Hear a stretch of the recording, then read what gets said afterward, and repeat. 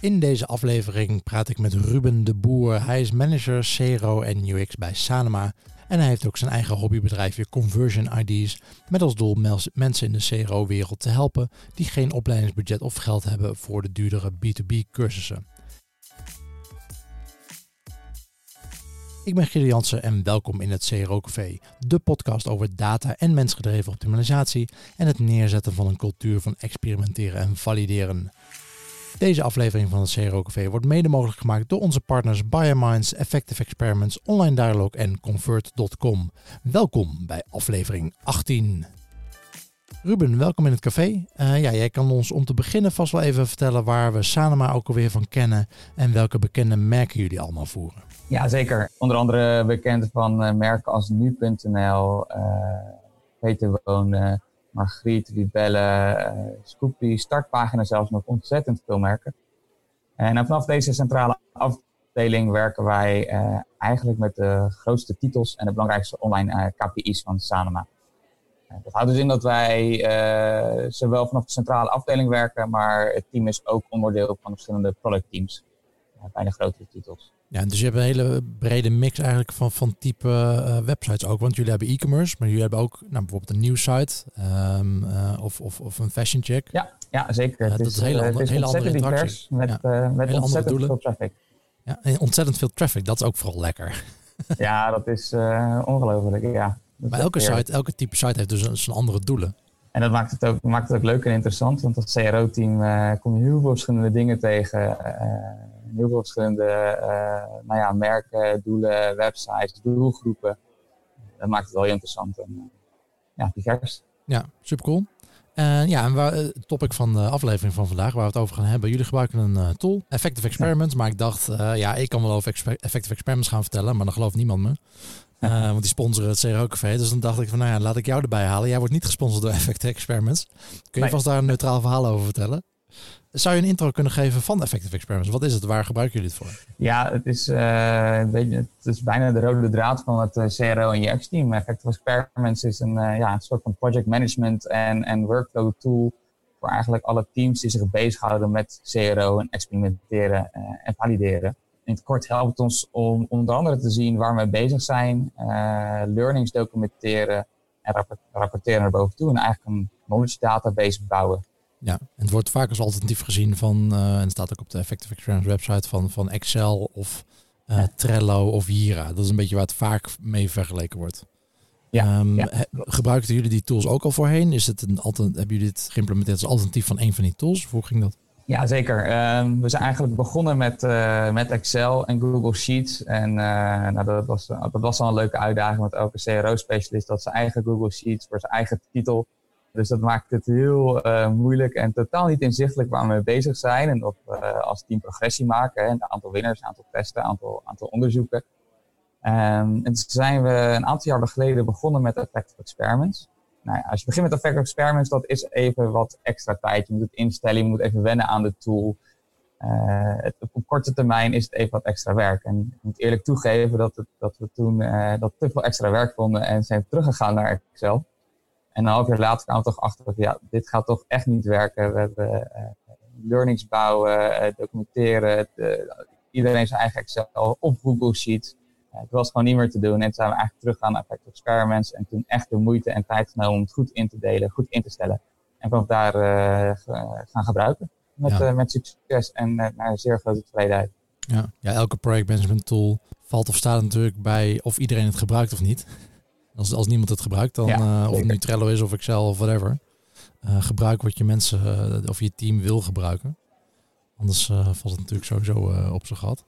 Oké, dus de belangrijkste reden voor jullie was het overzicht, wat ik hoor. Ja. Het overzicht dat de tool creëert. Okay. Dat was inderdaad de belangrijkste reden. Er zijn nog heel veel andere voordelen bijgekomen, maar de belangrijkste reden was inderdaad overzicht. En wat voor overzicht krijg je dan? Krijg je een roadmap te zien of wat voor overzicht waar iedereen mee bezig is? Over welke stadia de testen zijn? Wat voor overzicht gebruiken jullie dan het meest? Eigenlijk precies alles wat je zegt. Het is het hele CRO-proces. Dat is natuurlijk een bijkomend voordeel dat je helemaal het proces kan uitstippelen. Dus je begint met je onderzoek en je inzichten documenteren. Van inzichten komen je testideeën, vervolgens je hypotheses. prioritiseren staat erin. Je kan zelf je eigen prioriteitsmodel kan je erin in plaatsen. En vervolgens alle stappen van het testen. Dus we houden zo vrij kort. Dus geselecteerd voor testen, testdesign, QA, live, afgerond zonder rapportage en helemaal afgerond.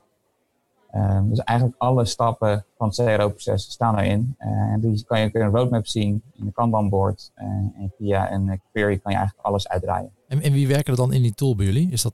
Is dat enkel het CRO-team? Zijn het mensen van al die verschillende merken, externe agencies? Ja, dat is een vraag die ik vaak krijg. We werken sowieso niet met externe agencies op dit gebied. Dus sowieso zitten alle CRO-specialisten erin. Ja. En bij sommige titels komen ook stakeholders in om te kijken naar wat speelt er nu, wat is de roadmap. Maar we zien toch dat nog vrij moeilijk gaat om ook anderen erin te krijgen. Want elke titel heeft inderdaad al zijn Trello of zijn Jira of Notion. En daar hebben ze eigenlijk inzichtelijk wat er op de hele vlak gebeurt, in de hele afdeling. Dus niet alleen CRO, maar ook al die anderen.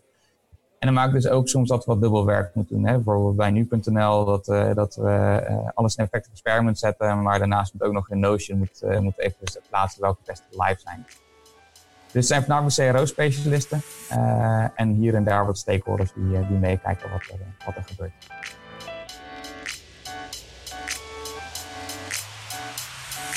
Heb jij interesse in geavanceerde optimalisatietips? Of ben je binnen je bedrijf een conversieoptimalisatieproces aan het opzetten of verbeteren? Convert.com is dé organisatie achter Convert Experiences, de privacy-georiënteerde AB-testing tool die dit allemaal een stuk makkelijker maakt.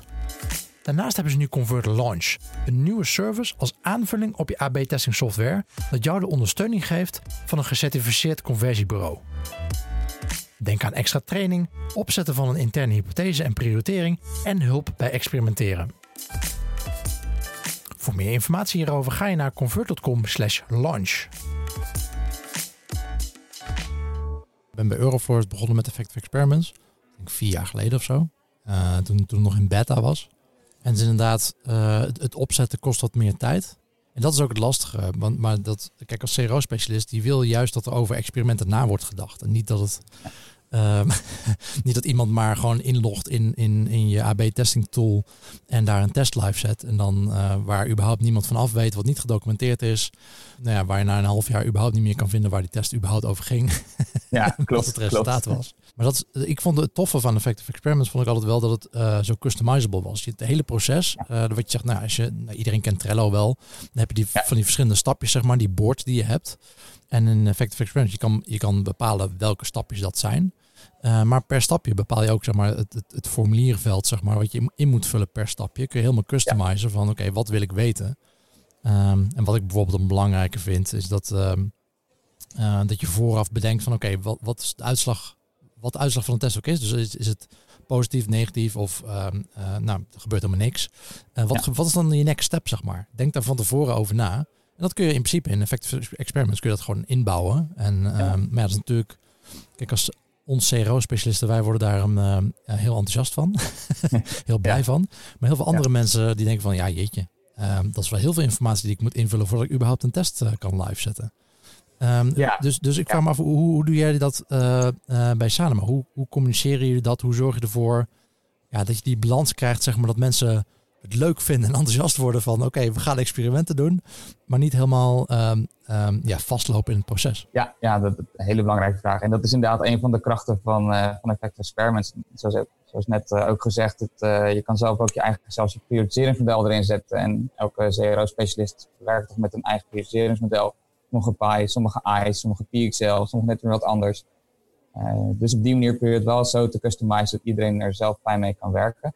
En inderdaad, die extra dingen die je moet invullen, dat is, als je net mee begint, is even wat extra werk. En dat kan misschien wat afschrikken. Maar ik merk ook dat het heel erg helpt met je denkwijze. En CRO echt oppakken zoals het, van begin tot einde. En niet zomaar inderdaad een testje live zetten. En ik denk juist door veelvuldig gebruik van Effective Experiments, dat je na tijd echt de voordelen gaat zien. Zowel in je denkwijze, in het proces, maar ook in het bouwen van de learnings en het terugkijken van eerdere testen die je hebt gedaan of andere conversiespecialisten hebben gedaan. Dus ik denk juist dat het is inderdaad even wat extra werk. Maar juist door te customizen kan je toch net wat meer aanmoedigen. En dat in de loop van tijd dat mensen echt wel de voordelen ervan gaat zien. En ik denk ook door middel van dat je kan customizen. Stakeholders hoeven niet per se in de tool te zitten. Het zou wel heel fijn zijn. Maar wel met optimization meetings bijvoorbeeld, of performance meetings. Ja, dan openen we wel gewoon effective experiments op het grote scherm. En laten we zien wat we moeten zien. Wat relevant is voor die stakeholder. En from the top of your head, wat voor customizations hebben jullie gedaan met effective experiments? Weet je dat een beetje? Ja, nou redelijk wat.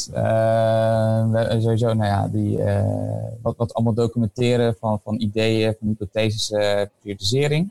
Ja. Ik heb hem behoorlijk gecustomized naar alle stappen die je ziet in de test.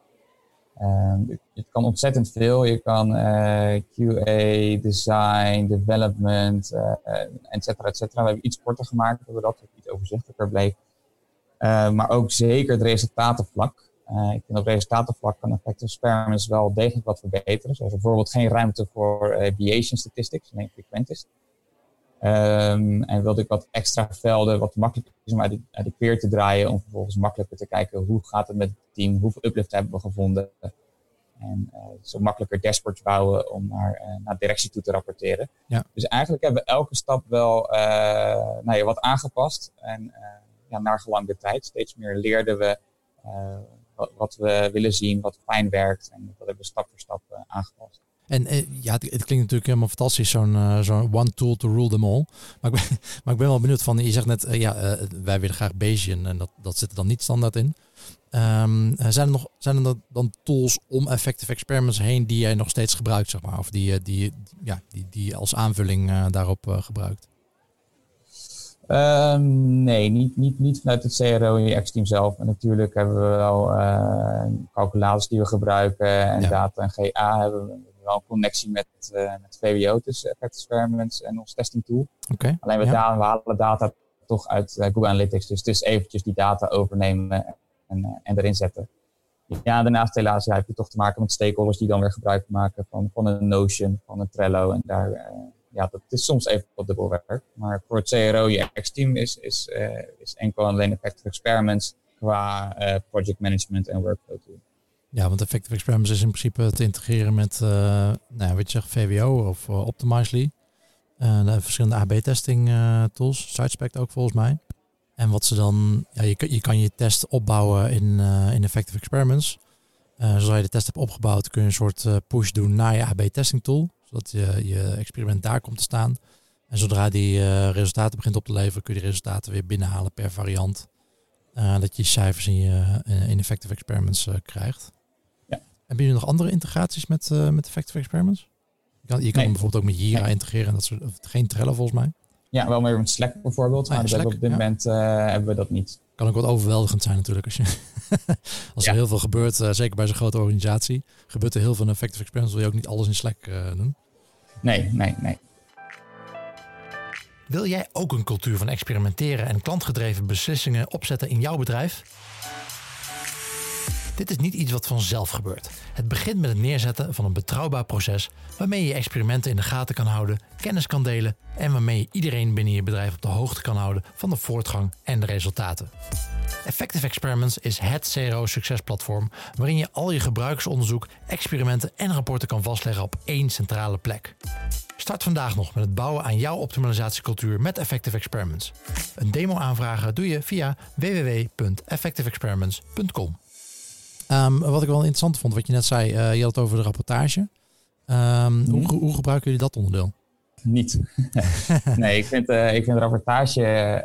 Ik vind rapportages een zeer belangrijk onderdeel van elk CRO-team. Want als je een mooie rapportage ook maakt en die stuur je rond naar iedereen die enigszins geïnteresseerd is, dan kan je best wel mensen overtuigen om geïnteresseerd te raken in experimenteren, in valideren. Het is eigenlijk een soort marketingbrochure, elke testverslag die je in een mooie rapportage zet. Dus die hebben we nu eigenlijk lopen die hebben we zoveel mogelijk geautomatiseerd via Google Sheets en volgens Google Slides. Waar we gewoon een mooi design hebben. De resultaten komen automatisch in Google Slides. Die draaien we uit en we voegen alleen de hypothese toe en de reden om de test en de conclusies. En dat sturen we rond. En bij Effective Experiments is het minder dat stukje. Je kan wel de velden aangeven die je in je rapportage wilt. Maar het ziet er toch net wat minder gelikt uit. En daardoor is het net wat minder ideaal om het ook als promotie in te zetten. En waar haal je de data dan vandaan? Komt die data wel uit Effective Experiments of uit Google Analytics of zo? Of hoe wordt het rapport, dat custom rapport opgebouwd dan? Die komt uit Google Analytics. Mm-hmm. Met de API connecten we dat met Google Sheets. Ja. Dus daar komt alles netjes binnen. En daar wordt het gezet in mooie leesbare tabellen met automatische berekeningen van de uplift of niet. Okay. Binnenkort gaan we ook SRM erbij zetten, Sample Ratio Mismatch. Ja. En van Google Sheets sturen we het automatisch weer door naar Google Slides. Okay. Zo bouwen we eigenlijk onze rapportages op. Het is wat meer werk dan de automatische rapportage van Effective Experiments. Maar het is wel wat meer customizable en het ziet er wat gelikter uit. En zet je in Effective Experiments dan een link naar dat rapport of zo? Of een bijlage of zo? Klopt. Okay. Klopt. Dus dan in principe kun je wel via Effective Experiments alles vinden. Ja, we zitten eigenlijk in een commentveld. Zetten we na afronden van de test zetten we het rapportje die je vanaf daar gewoon kan downloaden inderdaad. Ja, jij zegt bijvoorbeeld de rapportage, dat onderdeel, dat gebruik ik überhaupt niet. Want dat wil ik nog veel verder customizen dan het überhaupt kan. Dat vind ik ook wel grappig aan Effective Experiments. Je kan ook best wel cherrypicken, zeg maar, welke onderdelen je gebruikt. Je hoeft niet alles te gebruiken. Nee, zo heb je een onderdeel discussion en een to-do-list en files kun je toevoegen voor je eigen documentatie. Ik heb dat nooit gebruikt van Effective Experiments, maar het zit er wel in. Dus dat kun je ook gebruiken om met je teams te communiceren. Dan echt de kernen van de Effective Experiments, dat zijn het research onderdeel, het ideeënonderdeel, experimentenonderdeel en het rapportageonderdeel, waarvan jij die laatste dus niet gebruikt. Ja. En dan heb je nog een roadmap en een query engine. Ik ben benieuwd, het research onderdeel, gebruiken jullie die wel? Ja, zeker. Kun je uitleggen wat dat doet en hoe je dat gebruikt? Ja, eigenlijk alle research die wij doen, plaatsen we hierin met de inzichten erbij. Dus dat kan in alle vormen van research zijn. Van een Hotjar poll tot een heatmap tot usability tests die we in ons lab hebben gedaan. Tot onderzoek en alles. Alle onderzoeken plaatsen we hierin. Ja. En we proberen zoveel mogelijk om van daaruit van die inzichten die we hebben gedaan, die kan je linken aan een testidee. Ja, dus je kan inderdaad allemaal research kun je allemaal toevoegen. Wat er buiten experimenten of AB-testen om gedaan is. Ja. En mocht daar wat interessant tussen zitten, dan kun je daar een idee van maken of een experiment van maken. Ja. En dan kom je in de volgende fase van Effective Experiments, de ideeënbak, zeg maar. Dat is eigenlijk een grote backlog. Ja, waar heel veel testideeën in staan inderdaad. En die worden dan gelinkt aan die onderzoeken. Daarnaast gebruik ik de onderzoekssectie eigenlijk ook om inzichten van AB-testen te clusteren. Oké. Niet echt een plek voor binnen Effective Experiments. Dus van de research tool vond ik handig. Bij VT Wonen bijvoorbeeld zagen we heel erg dat bezoekers gevoelig zijn voor hoe we de prijs weergeven. Ja. Dus eigenlijk in de research sectie had ik een soort van research aangemaakt van AB-test inzichten, prijsgevoeligheid. En eigenlijk in de observaties heb ik alle AB-testen genoemd. Met korte conclusie over wat hebben we geleerd over dat inzicht. Om zo een beetje de rode draad in AB-testen te volgen en bij te houden. Ja, om toch een feedback loop erin te brengen. Dus als wat eruit komt bij de research sectie er weer in. Ja, goed. Die ideeënbak. Wat ik ook wel geinig vond aan Effective Experiments, dat ze hebben een publieke link, zeg maar. Dan kun je rondsturen in je organisatie. Die iedereen in principe kan invullen. Kan iedereen een idee toevoegen. Ja, klopt. Bij voorkeur gebaseerd op data, maar hè? Ja, inderdaad. Alle ideeën kunnen erin gezet worden. En vanuit research en ideeën, die twee onderdelen van Effective Experiments, kun je door naar experiment. Ja, en dat bouwt heel geleidelijk op, hè? Waar we het net al over hadden. Je hebt überhaupt die verschillende fases. Je backlog met de ideeën die je überhaupt wilt doen. Maar het begint heel simpel met inderdaad een idee. En dat kan een titel zijn en een omschrijving. Nou, dat is je idee. En in principe is dat je experimentenplan, zeg maar, steeds groter wordt het formulier. Gebaseerd op dat idee. Klopt. En na idee heb je natuurlijk eerst nog hypothese en periodisering. Dat het inderdaad naar experimenteren gaat. Dan kom je inderdaad naar een nieuwe tab waar ook stap van het experiment staat. Ja. En waar komen jullie al jullie ideeën vandaan? Je zegt, we hebben heel veel verschillende bronnen. Tracken jullie ook welke bronnen nu het meeste impact hebben? Of waar de beste ideeën vandaan komen? Of dat soort dingen? Dat zou wel moeten kunnen in Effective Experiments. Hebben we nog niet gebruikt. Wel een goed idee. De data hebben we, die zit erin als het goed is. Data zit erin, ja. Dat vind ik ook wel mooi. Dat je kan inderdaad zien, Dat is de rapportagesectie van Effective Experiments. Ruben, moet je misschien eventjes in kijken. Daar kun je inderdaad zien waar je kan filteren op al je experimenten natuurlijk. En waar wat de uitslag was. En waar dan uiteindelijk die ideeën vandaan komen. En wat ik ook wel leuk vind in de experimentenfase. Dat je echt kan zien, je kan zeg maar een tijd vaststellen hoe lang een test in elk experiment moet zitten. En anders wordt net als in Trello, wordt je kaartje rood. Als je test te lang in een bepaalde fase zit. Dus, stel je designfase, dan stel je, dat is maximaal 10 dagen of zo. Duurt langer dan 10 dagen, dan wordt die rood. Daar kun je nog mailtjes voor sturen. Eigenlijk een van de belangrijkste dingen waarvoor, wat ik super chill vond aan Effective Experiments 4 jaar geleden, is dat het ook notificaties stuurt naar al die verschillende mensen. Als er iets verandert in een test. Gebruiken jullie dat ook? Ja. In zekere mate wel inderdaad. Ik heb het idee ingevoerd. Je kan heel makkelijk ideeën aangeven bij Experiments en het team. Dus eigenlijk wel een notificatie willen als je estimated end date of je minimum sample size bereikt is. Ja. Als een notificatie net niet in zit. Maar inderdaad voor alles andere krijg je wel notificaties als je van idee naar experimenteren gaat en dan alle stappen in het experiment, kan je dat notificaties van ontvangen. Ja, het scheelt mij een hele hoop mailen zelf naar iedereen. Als het op een gegeven moment, stel je hebt alleen maar 5 mensen om in up-to-date te houden.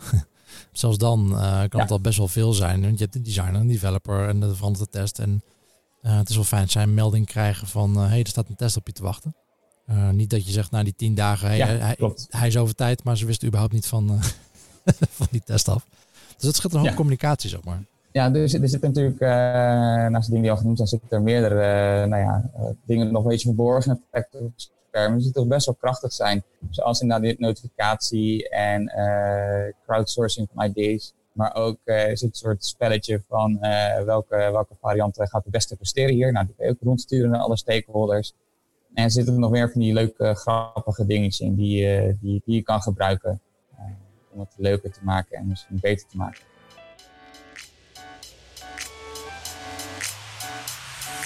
Validation in every organization is de missie van Online Dialogue. Online Dialogue helpt haar klanten om betere en snellere beslissingen te nemen. Om dit te bereiken maakt Online Dialogue gebruik van data en psychologie in combinatie met bedrijfsadvies en verandermanagement. Samen met hun opdrachtgevers kijkt Online Dialogue naar sales funnels, customer journeys, klantgedrag en bedrijfscultuur om zo de conversieratio te verbeteren. Voor meer informatie ga je naar onlinedialogue.nl. Je zei net, we hebben het experimentproces wat standaard in Effective Experiment zit aangepast. Ja. Standaard uit mijn hoofd volgens mij het experimentproces, dus los van de ideeën en wat er voor de hypothesefase, maar je hebt een test is gepland. Dan gaat het in de designfase, developmentfase, Q&A, pending approval, approved, live. En daarna analyse volgens mij. Ja, klopt. Daarna complete pending report en dan finalized. En ik zou zelf nog eentje willen toevoegen met na finalized nog eentje met implemented. Net die stap die je net even mist. Het gaat helemaal vanaf het begin van het CRO-proces tot wanneer een test finalized is. Maar ja, succes van CRO. Implemented is natuurlijk niet een standaard, of tenminste misschien bij jullie wel. Maar mijn ervaring is niet elk idee of niet elk experiment wordt geïmplementeerd. Nee, het is zeker niet een standaardfase. Maar je kan het ook als drop-down toevoegen aan de test natuurlijk. Gewoon wat de resolution is van een test. Ja, klopt. Nee, het is zeker niet standaard. Zeker niet alle ideeën worden geïmplementeerd. Helaas. Maar het is toch goed om te kijken van... helaas inderdaad. En voor vorig jaar bijvoorbeeld gehad dat we zoveel winnaars hadden... dat we bij een IT-roadmap met 12 winnaars nog in de backlog stonden. En die werden maar niet gereleased. Dat zou je dan ook ergens nog bij willen houden in het experiment. Ja. Nou, waar ik het die data in ieder geval die erin zit, of je nu je eigen rapport gebruikt of rapportage in Effective Experiments, het geeft jou wel heel erg goed inzicht in dat proces. En hoe lang bijvoorbeeld iets blijft hangen. Je kan heel erg goed zien wat de bottleneck is van oké, maar in development blijft alles heel lang hangen. Of alles blijft heel lang hangen in Q&A. En dat je daarop kan focussen. Als je je proces wil versnellen of verbeteren, van oké, maar waar zit het dan in het proces? Waar zitten de bottlenecks? Dat kun je daar heel goed uithalen. En ook inderdaad wat je zegt van we hebben allemaal testen gedaan, maar ze worden allemaal niet doorgevoerd. Ja, dat is wel fijn als je aan het eind van het jaar bij je manager op bezoek gaat van waar zijn al die miljoenen euro's die jij zegt ons opgeleverd te hebben. Zeg van die liggen bij development. Die moeten nog doorgevoerd worden. En je kan ook met Effective Experiment, en zeker als je het custom doet natuurlijk, dan maakt het niet uit wat je, dan kun je alle kanten op. Maar ook met Effective Experiment, je kan verschillende rapportages maken. Dus je kan bijvoorbeeld een managementrapportage maken en een teamrapportage. En een managementrapportage, dan zet je alleen maar de uitslag in en de euro's die je denkt op te leveren. Ja. En je teamrapportage kan gewoon heel gedetailleerd zijn. Ja, dat is ook zeker een van de krachten van Effective Experiments. En daarom gebruik ik de Query Engine ook heel veel. Dan kan je met bepaalde filters kan je alle data inzien die je wilt zien. Kan je als CSV of Excel downloaden. En dat geeft gewoon heel veel inzichten. En dan kan je het filteren en aanpassen en precies de data zien die jij nodig hebt. Ja, voor mij die Query Engine, dat is echt het meest gave van Effective Experiments. Ja. Alleen het probleem, dat heb ik ook al een paar keer tegen Manuel gezegd, de founder van Effective Experiments. Die moet heel lang opbouwen. die Query Engine die wordt pas leuk na een half jaar heel veel testen runnen, zeg maar. Ja. En dat is ook een beetje wat jij net zei. Van het duurt even voordat je moet er even inkomen. Je moet al die formulieren wel even customizen naar je eigen bedrijf of eigen werkwijze. En je medewerkers moeten daar even inkomen. Want die moeten wennen van ik log gewoon in in Optimizely naar maar ik ben eerst een uur bezig met Effective Experiments. om daar even goed over mijn test na te denken. Wat je wil als CRO-manager, maar wat je medewerkers misschien niet heel fijn vinden. Volgens mij zijn ze daarmee aan het werk. Ik had het een paar maanden geleden met Manuel uitgebreid over gehad. Om een soort introductie voor Effective Experiment. Het is heel erg customizable, maar het is wel voor iedereen hetzelfde, zeg maar. Maar je zou eigenlijk een soort level willen hebben van de persoon die inlogt in Effective Experiments ook. Van is dit een novice? Dan kunnen we die een beetje bij het handje nemen, maar laten we niet meteen de full-blown versie geven. Dan vindt hij het ook niet leuk meer. Maar dat je het langzaam kan opbouwen. Weet ik veel, als je 10 experimenten hebt gedaan, dan unlock je wat functionaliteit. Dan mag je wat extra veldjes invullen. Ja, wat zou er nog verbeterd kunnen worden aan Effective Experiments volgens jou? Wat zijn nog wat bottlenecks gewoon in het programma zelf? Die Viation zou er standaard in moeten zitten eigenlijk bij de bij je resultatenvenster. Ja. Maar ik denk dat je eigen statistieken kan kiezen. Ja. Ik ben heel blij dat ze sinds kort events hebben toegevoegd. Het was echt alleen conversies eigenlijk. Maar soms zijn er ook video views of page views of bannerkliks en ook interessant. Die mogelijkheid zit er gelukkig in. Dat is ook wat fijner van Effective Experiments inderdaad Manuel, dat die heel toegankelijk is en je kan altijd ideeën aanleveren. Ja. Maar ik denk dat een van de grotere uitdagingen zit nog wel in het tagging verhaal. En tagging is heel krachtig. Je kan daardoor heel makkelijk afgeronde testen, lopende testen kan je terugvinden die bijvoorbeeld bij een bepaalde tag passen. Ja, en met het tagging verhaal dan praten we niet over Google Tag Manager, maar dan hebben we het inderdaad over dat je gewoon in principe een woord of een zinnetje toevoegt aan een experiment. Zodat je hem later kan terugvinden. Ja, klopt. Klopt. Dus, en daar hebben we best wel veel mee zitten spelen. Van hele uitgebreide tagging tot veel simpelere tagging. Maar het is wel heel belangrijk om dat vanaf het begin goed te hebben.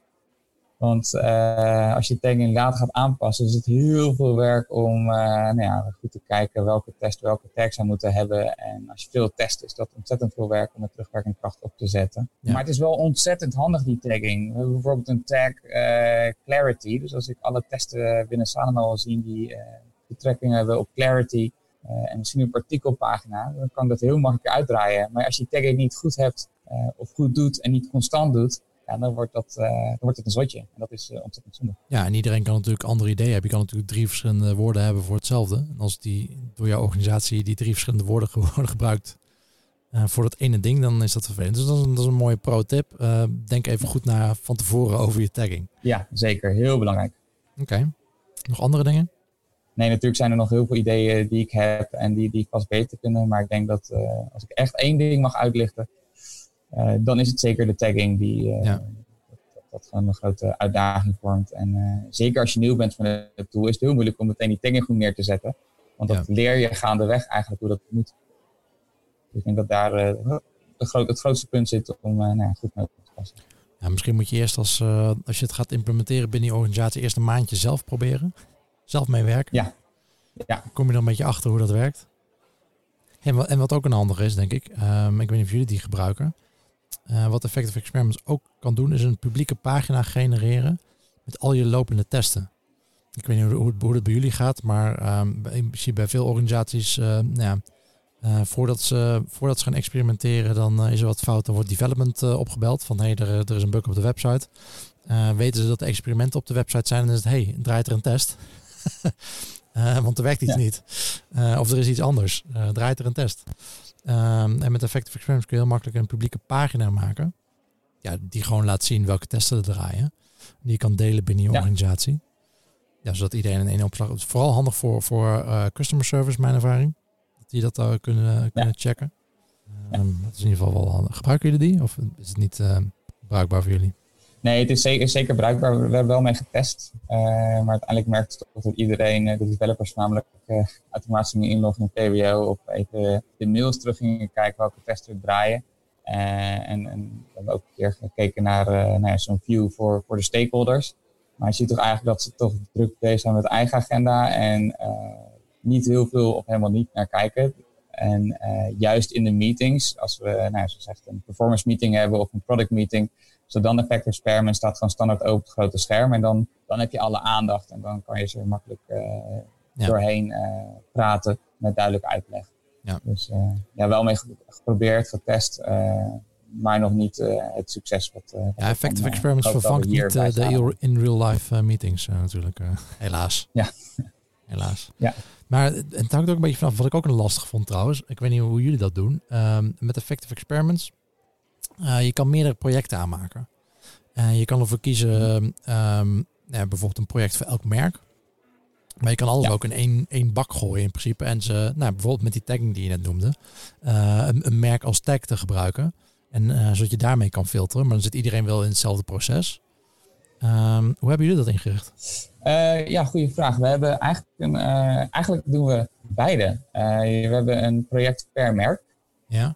Maar je hebt nu, sinds nog niet zo heel lang, heb je ook een overkoepelend dashboard en overkoepelende query engine. Ja. Dus eigenlijk hebben we voor elke merk een eigen project. Ja. Maar we gebruiken ook de overkoepelende roadmap en de overkoepelende weergaves van experimenten die lopen. En de overkoepelende query engine van alle testen samen, alle merken samen. Dus eigenlijk is het beide. Dus dat is, de worsteling, ik had het ooit met bijvoorbeeld de Euroflorist. Hadden we dus, we zaten in 12 verschillende landen. Mm-hmm. Ja, maak je dan 12 verschillende projecten aan of hang je het allemaal onder hetzelfde? Dat was een beetje de vraag. Het is ook zo'n, waar start je, zeg maar. En je moet in het begin wel de goede kiezen. Anders is het heel veel werk om dat weer recht te trekken. Het voordeel, kijk, als je verschillende projecten doet, als je hele andere projecten doet, het voordeel van verschillende projecten inrichten is dat je kan alles opnieuw customizen, zeg maar. Dus het hele proces kun je anders maken per project. Dat kan handig zijn als je hele verschillende pagina's of websites hebt met hele andere doelen, hele andere mensen, dan kan dat zinnig zijn. Maar als je toch met één team vaak aan alles werkt, dan is het vaak handiger om dat gewoon in één grote bak te gooien en dat gewoon consistent te houden. Ja, en dat verschillende doelen en doelgroepen daarbij natuurlijk echt heel erg mee te maken binnen Sanoma. Ja. We hebben e-commerce doelen, we hebben click-out doelen, we hebben page views, banner viewability doelen.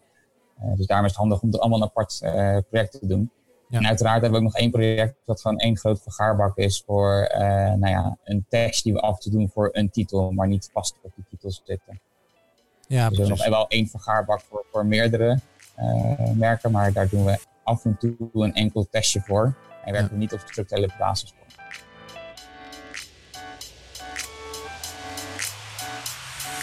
Wil je nou echt stappen maken met je online resultaat?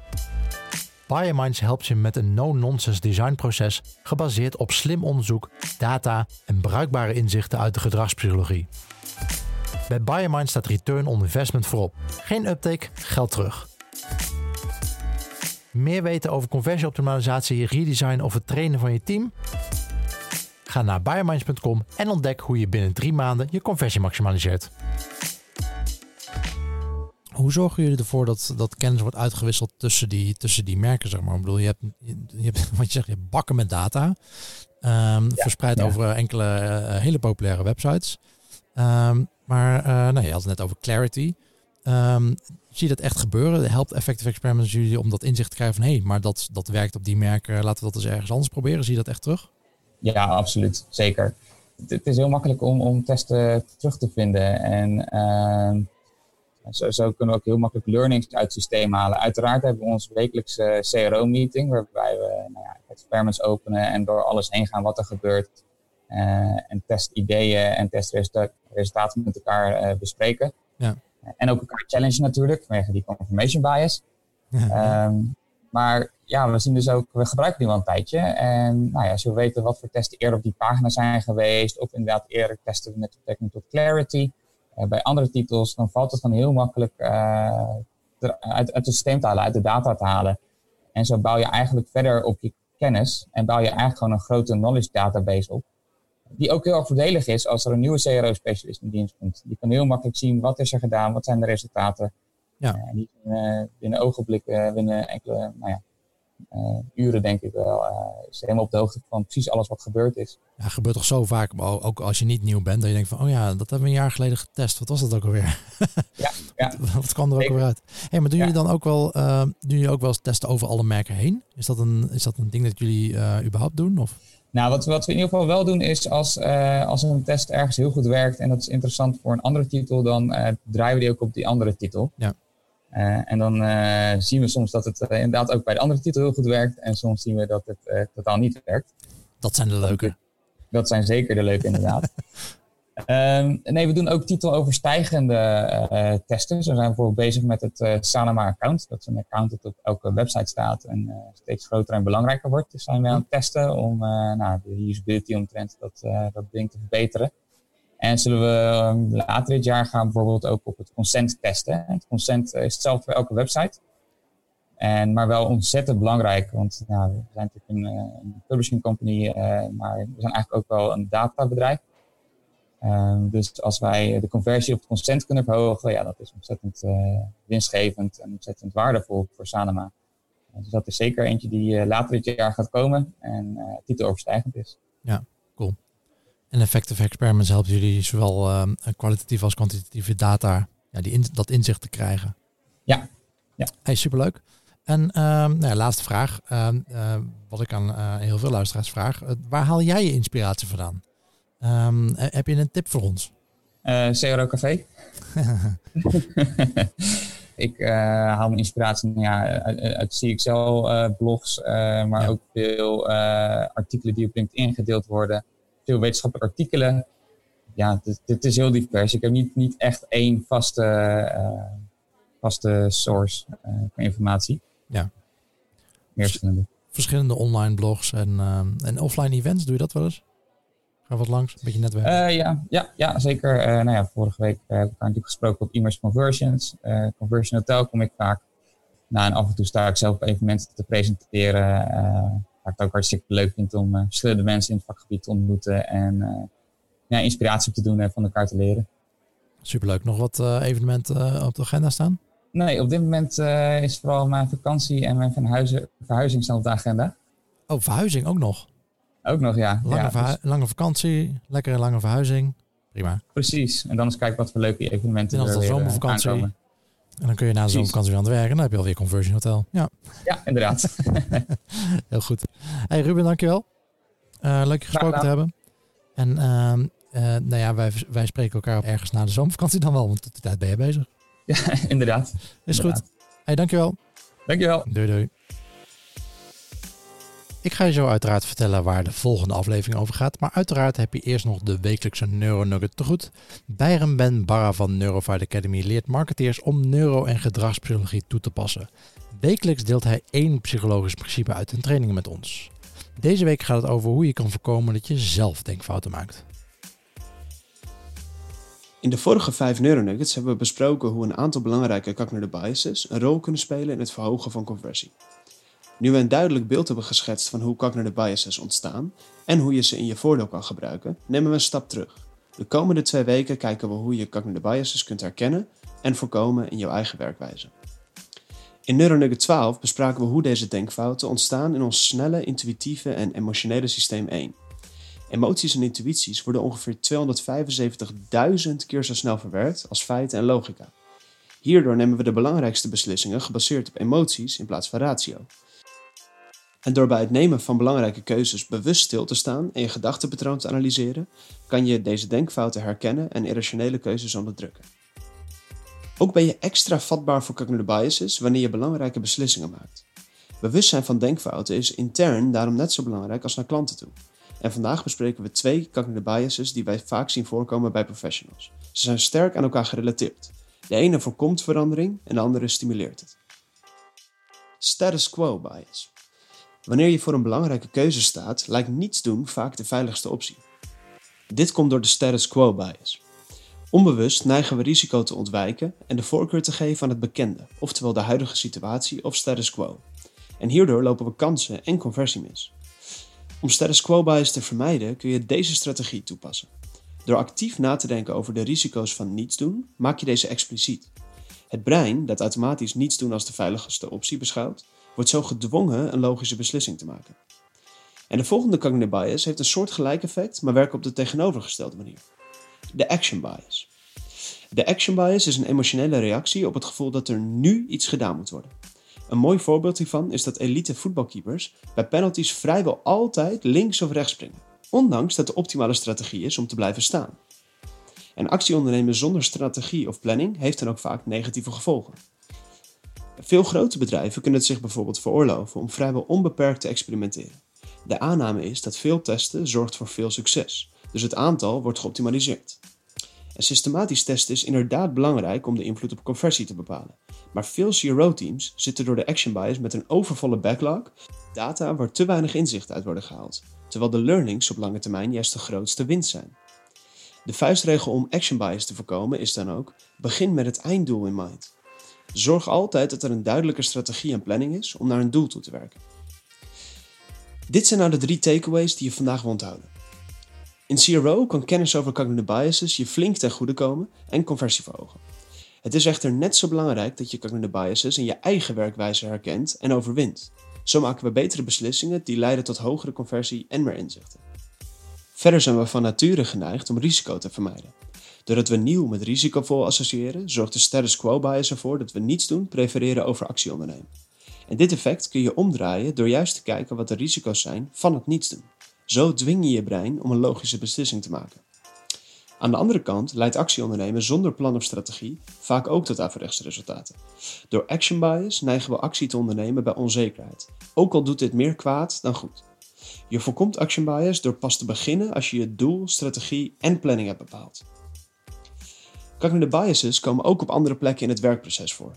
Volgende week kijken we naar 2 cognitive biases die resultaten kunnen beïnvloeden: false causality en confirmation bias. Tot dan!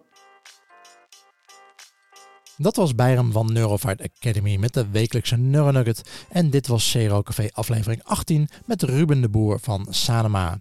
Mocht je nou feedback hebben zodat ik de podcast ook kan optimaliseren, laat je bericht dan achter in de CRO Café Facebookgroep of gebruik het formulier op cro.café/feedback. Volgende aflevering praat ik met Ton Wesseling van Online Dialog en praten we over hoe je in je organisatie een cultuur van validatie kan neerzetten en hoe zij dat doen bij hun klanten. Tot dan en always be optimizing.